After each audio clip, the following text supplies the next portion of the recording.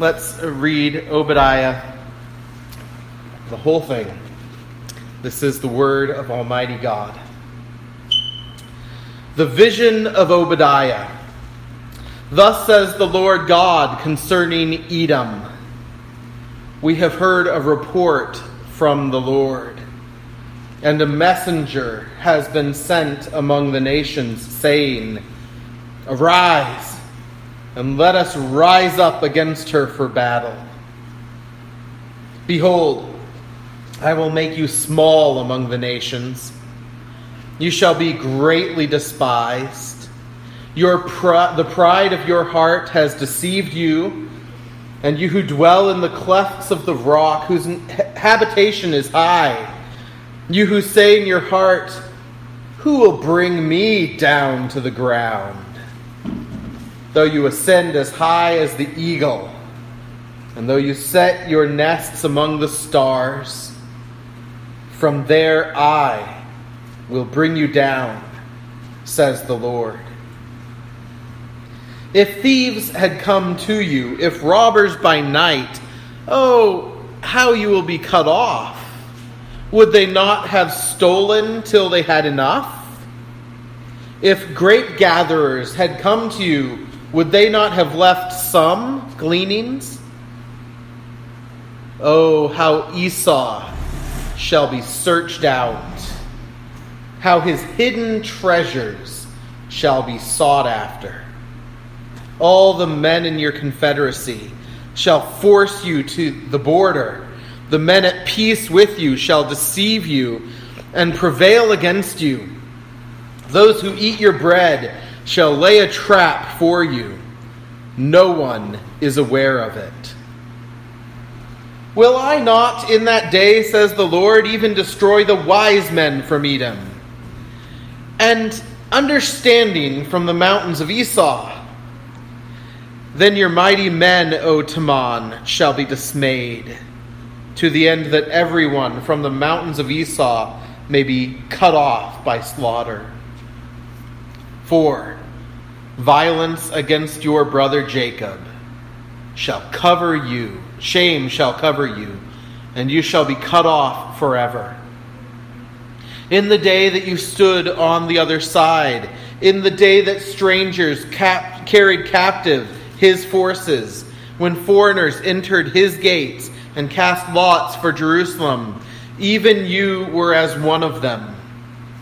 But you should not have gazed on the day of your brother, in the day of his captivity, nor should you have rejoiced over the children of Judah in the day of their destruction, nor should you have spoken proudly in the day of their distress.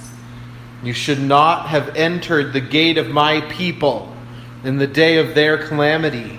Indeed, you should not have gazed on their affliction in the day of their calamity, nor laid hands on their substance in the day of their calamity. You should not have stood at the crossroads to cut off those among them who escaped, nor should you have delivered up those among them who remained in the day of distress. For the day of the Lord upon all nations is near. As you have done, it shall be done to you. Your reprisal shall return upon your own head. For as you drink on my holy mountain, so shall all the nations drink continually. They shall drink and swallow. They shall be as though they had never been. But on Mount Zion there shall be deliverance, and there shall be holiness. The house of Jacob shall possess their possessions. The house of Jacob shall be a fire, the house of Joseph a flame. But the house of Esau shall be stubble. They shall kindle them and devour them, and no survivor shall remain of the house of Esau, for the Lord has spoken. The south shall possess the mountains of Esau, and the lowlands shall possess Philistia. They shall possess the fields of Ephraim, and the fields of Samaria Benjamin shall possess, Gilead. And the captives of this host of the children of Israel shall possess the land of the Canaanites, as far as Zarephath. The captives of Jerusalem, who are in Sepharad, shall possess the cities of the south. Then saviors shall come to Mount Zion, to judge the mountains of Esau, and the kingdom shall be the Lord's. This is the word of our God. Let's pray. Father, we do ask that you would send your Spirit upon us and do what he needs to do, that we might receive your word. Break us, mold us, comfort us. May we hear our Savior, even hear as he speaks as judge. For we ask it in Christ's name. Amen.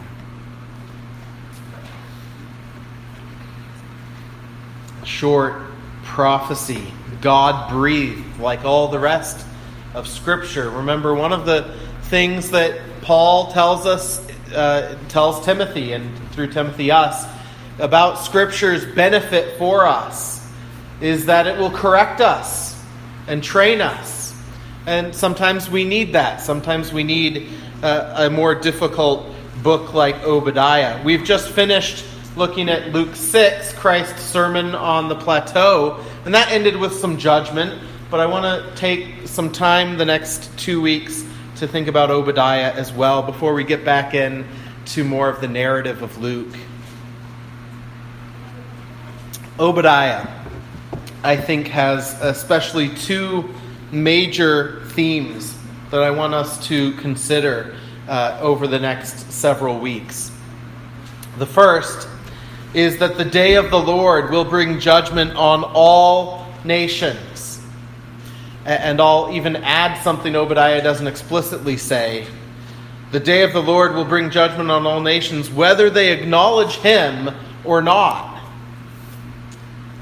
That's surely the great theme of Obadiah, but there's a beautiful theme that goes along with it that's implied, that the judgment of God's enemies is good news for God's people.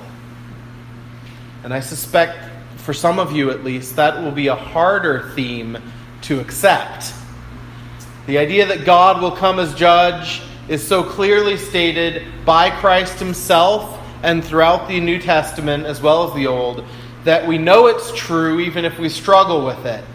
But it might be a real struggle for some of you to look at Obadiah, as we will, Lord willing, next week, and think about the judgment of God's enemies being good news for you.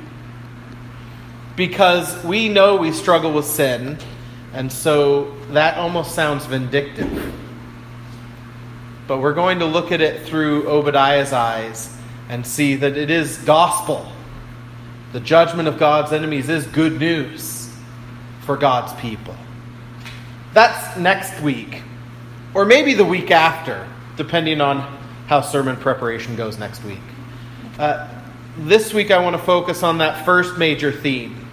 That first major theme, that the day of the Lord will bring judgment on all nations, whether they acknowledge him or not. And this is stated in what I think are the central verses of this whole prophecy, verses 15 and 16, where we read, "The day of the Lord, for the day of the Lord upon the nations is near. As you have done, it shall be done to you. Your reprisal shall return upon your own head. For as you drank on my holy mountain, so shall all the nations drink continually. Yes, they shall drink and swallow, and they shall be as though they had never been." The day of the Lord is near. It is coming. And on that day, judgment will come. It's stated very clearly what type of judgment, right there. As you have done, it shall be done to you. In the New Testament, in Revelation, we read that we will be judged according to our works. But I think in Obadiah we see that in a very literal fashion, that sometimes God brings judgment in the very areas of our sin. The things we trust in turn out to be our downfall. Or the ways that we sinned are the ways others sin against us as a form of God's judgment. And we'll try to look at that a bit more.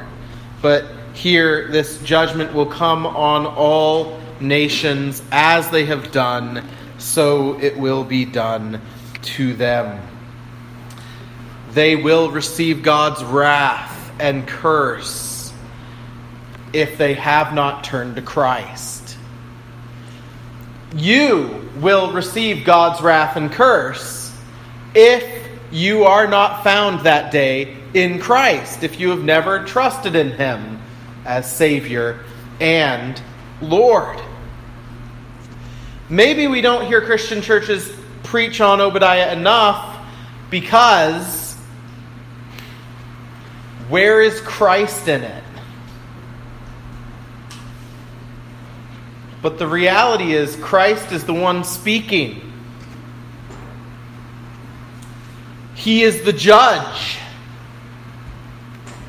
And we can't separate out the Savior from the one who sits on the throne, from the one who will dash them to pieces with a rod of iron. So as we consider the day of the Lord bringing judgment on all nations, we are seeing Christ. Christ's warning to us if we do not look to Him in repentance for salvation. It will be a fair, just, and equitable judgment. As each has broken God's law, so they will be judged. And this is whether or not the person or the nation acknowledges God. I think we need to be very clear with that, not only for ourselves, but this is a very relevant thing for the world around us. A world in which that's fine for you, but you have to let me believe my thing or do my thing. Where all roads lead to good things. It needs to be very clearly stated, not only from your pastor in sermons like this, but from you in a gracious and loving manner, that God's judgment will come whether or not He is acknowledged. So that the atheist on the day of judgment will not be able to say, "This isn't fair. I didn't believe you existed. Why would I have kept your laws? You can't judge me. I didn't believe these things were real." The heavens declare the glory of God, writes David, the firmament, His handiwork. There is no language where their voice is not heard. On the day of judgment, I didn't believe in a God will not save anyone from the wrath of the one living and true God. They will be judged even if they claim other jurisdiction. Other gods, in other words. No one on the last day before the throne of the great judge will be able to say, "But I didn't believe in you. I believed in Buddha. I followed his path. I believed in Baal. I followed his way of doing things." No one will be able to claim a different religion, a different set of gods. They who deny God will one day receive the reprisal upon their own heads. Remember this theme from Obadiah 15. As you sin, so you will be judged. Those who, whether as atheists or false religion proponents, do not believe in the one living and true God on the last day, remember what he will say to them. I never knew you.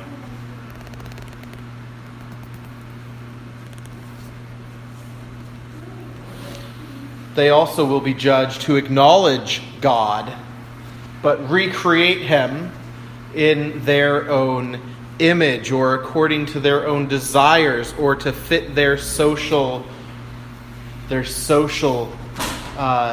treasures, the things their society loves.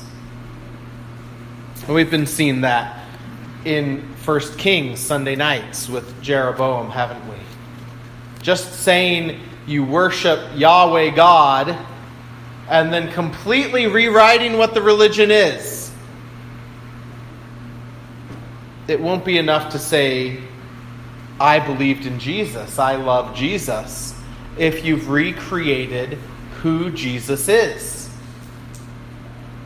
It won't do anyone good on the last day, as this last year, for example, the billboard in California inviting people from states that had outlawed abortion. The billboard inviting people to come to California for abortions with the phrase, God is love, at the bottom.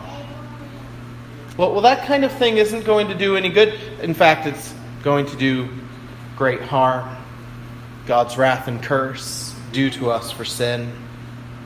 It's not going to do any good to say they believe in Christ if they don't believe that Christ was fully God and fully man. And the evangelical church in America is full of people who believe one or the other. Well, he was fully God, but he just kind of appeared to be similar to a man.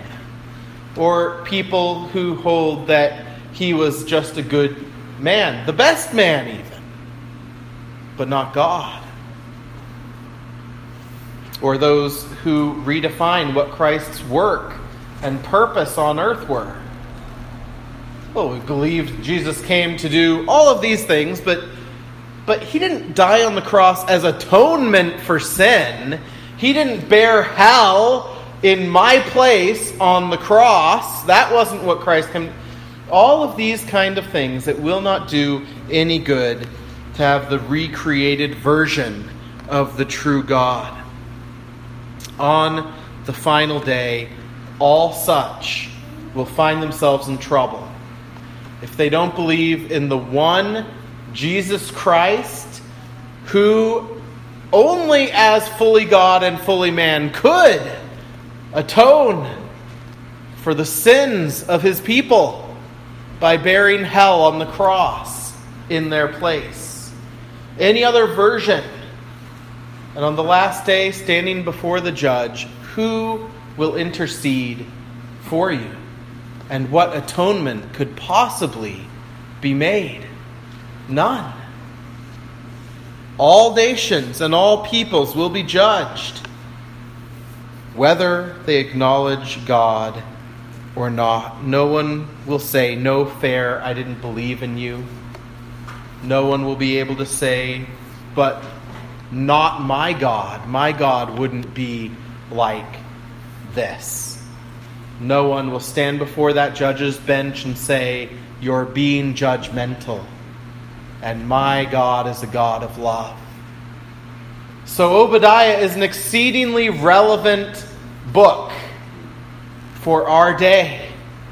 Because in our day we need this reminder that the day of the Lord upon all nations, not just ones that were a long time ago, Edom, but all nations, America. The day of God's judgment is near. Edom in Obadiah stands as an example, a sample case for us to look at, both in terms of its judgment from God in the past, but also as he's accusing them for the future, how they will be judged with all others on the last day. Because part of this emphasis in verse 15, that the very sins they have done as you have done, so the reprisal will come upon your own head, means that God isn't just going to blanket judge the world, but he will particularly judge each nation and each individual among those nations. And so Edom stands, and we see God's list of crimes and his accusations and his threats to them as a sample for us, a clear message. The clear message, writes one author, concerning Edom is that there is no hiding from God. No hiding from God. We read that in Revelation this morning, didn't we? As all the kings and all the mighty important men and all the commanders of armies, and then John just jumps over all of the middle class and gets to the other bookend. Every slave. Every slave. Meaning all humanity in history. Crying out to the rocks to crush us so that we don't have to face the wrath. What wrath? The wrath of the Lamb. The wrath of Jesus Christ. So, as we spend the rest of our time this morning looking at Edom, or Esau, the nation that came from Esau, the brother of Jacob, we see this sample, and I want us to be examining our hearts rather than rushing through the whole book this week. Here's the downside. The happy part, or the good part, comes not this week, because it would have required a really long sermon. And I thought I would rather stop on a difficult note for us so that we all would go home examining ourselves and our congregation and the nation we live in, and sit with that for a week before coming back.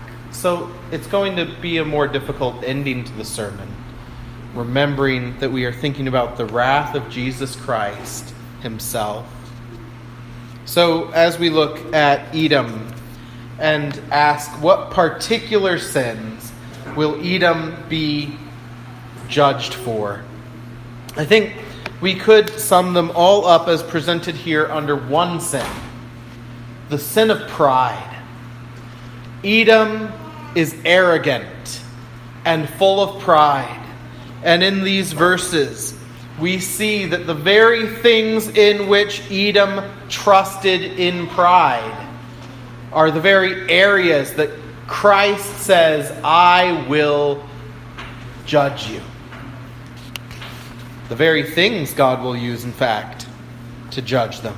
So, the first, and this is the main one, it'll be most of our time focusing on this. Edom had pride in territory. Pride of location or territory. You find this in verses 3 through 6 especially.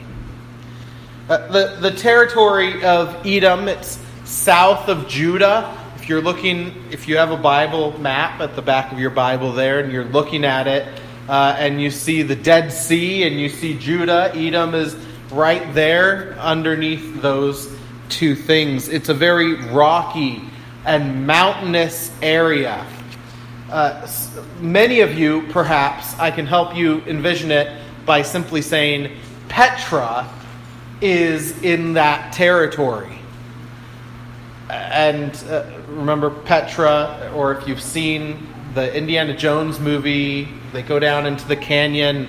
There's Petra, although it's not supposed to be Petra in that movie, but that's Petra. So it's the canyons with high walls on either side of you, and then these fortresses built into the very rock itself. Now, Petra itself wasn't built by the Edomites. There have been a lot of people who dwelt in this region over the many years. And because many of them have been at least partially nomadic in nature, including the Edomites, would often move for various purposes throughout the region.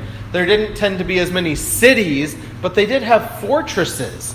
And some of them, no doubt, much like Petra, or in places secure like that. And so Edom had this arrogance about their location. Bigger armies could come against them, but going through those canyons, rocks could be dropped down on top of them.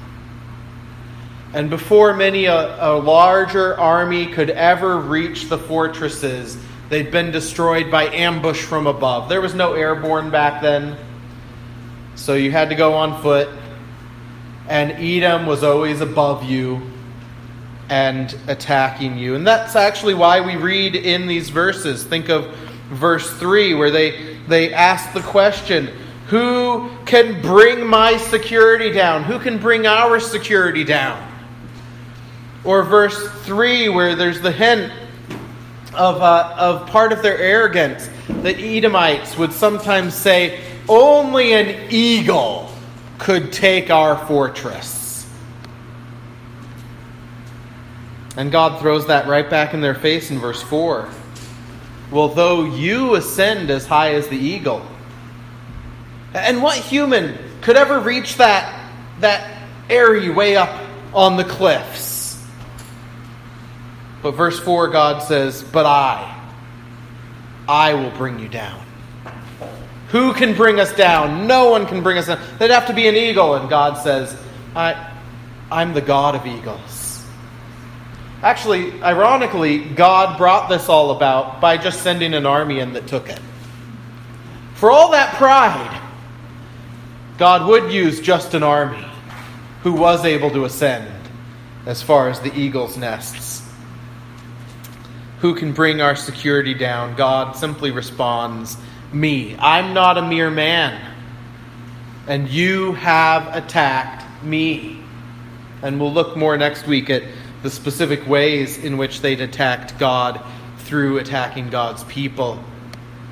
But this pride of location receives judgment that fits the crime.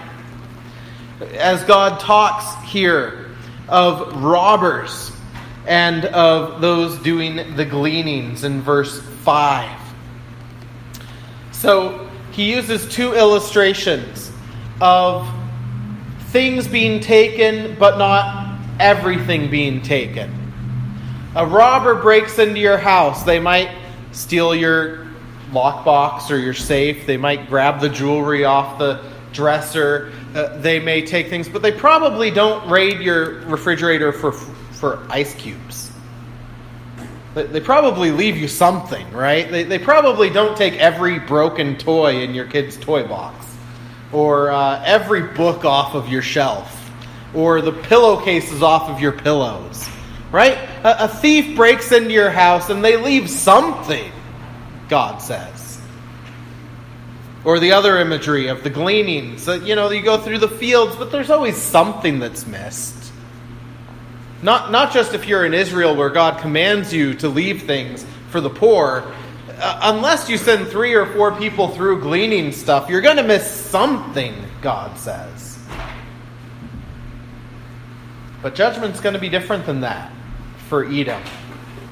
And we'll look a little bit more next week on the irony of this for Edom. But I'll just say here, Edom didn't leave anything. They picked things bare. They didn't have the grace to leave you anything when they raided your territory. And so the judgment is similar. God says that He will cut them off and there will be nothing left. And that actually will prove to be true. Now it takes quite a few centuries for all of this to take place, a number of centuries. It's a slow process. First they lose their territory, Then they lose their separate identity. Then it really gets down to just one important family blended into a different nation. But eventually even that family will be utterly destroyed. They have their pride of territory, location. God will strip it all away from them. And that didn't take too long for God to bring about. And then in verse 7, we see another area of their pride. Pride in alliances. All the men of your confederacy shall force you to the border. The men at peace with you shall deceive you and prevail against you. Edom loved their alliances. Well, who doesn't, really? I don't know that Edom's too different from any other nation in that way. But they were a really small nation, and so they really took pride in getting the right alliance with the biggest player. In some ways, I think Edom was like, I'm not sure where this phrase comes from, and maybe no one will know it but me, but I feel like when I was a kid, I would hear of the bully's toady. Is that a thing? Maybe? The little annoying kid who wasn't big enough to be a bully on his own, but because he was the errand boy for the big bully, everyone was kind of scared of the little one as well. That was Edom. Edom would connect with the biggest player in the political world and follow along. Often Edom wouldn't even be a major player in the events that took place. And we'll look at this a little more next week, but the idea of not being in the battle, but killing anyone who escaped it. That was Edom. They took pride as if they had done it all, when really it was just the people they were in an alliance with. They got into a number of alliances we see throughout Scripture. One of them was with Judah and Israel against Moab. Another, which we read about this morning, even though it didn't use the word Edom, was that alliance that came against Jehoshaphat. We've read about it in 2 Chronicles. And we read of things, locations that emphasize that Edom was part of that. And again, they allied themselves with larger people and took great pride in it and acted like they were just as important as anyone else in the alliance. And God says that very thing is going to be your downfall. You know, maybe if they'd hid away in their caves in Edom, some of these players wouldn't have even noticed that they were there. And who wants desert anyway? But instead, they vindictively assaulted the people of God with God's enemies. And the problem with an alliance like that is if you're the small person and the alliance no longer exists, it starts breaking up, who's the first person to suffer? The little guy. Everyone's going to try to take your territory to get just a little bit of an upper hand on the others. And that's exactly what happened to Edom.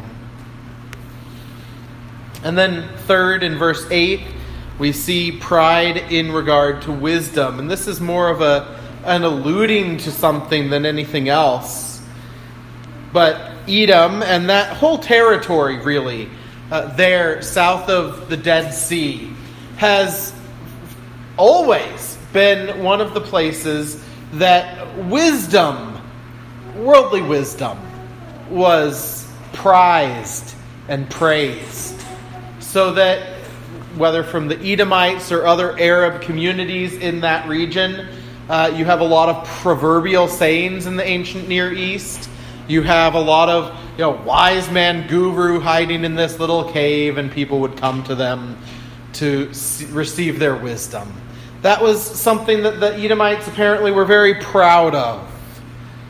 And yet, God says, will I not in that day even destroy the wise men? Well, you think you're small, maybe your army will fail you, maybe your location will fail you, but surely you'll be outthinking everyone else, right? You're smarter than everyone else. No, they won't be able to save you. And verse 9 then, throwing the army in there, I know I kind of covered the army a little bit while talking about territory, so I won't say much more about that.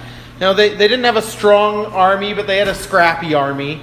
Scrappy army with occasionally some giants in it. Occasionally you'll run across some mighty warrior that was an Edomite in the Old Testament history literature. And yet this too will not save them. See, all these areas of sinful pride are the very areas through which God will discipline them and bring them to utter humiliation.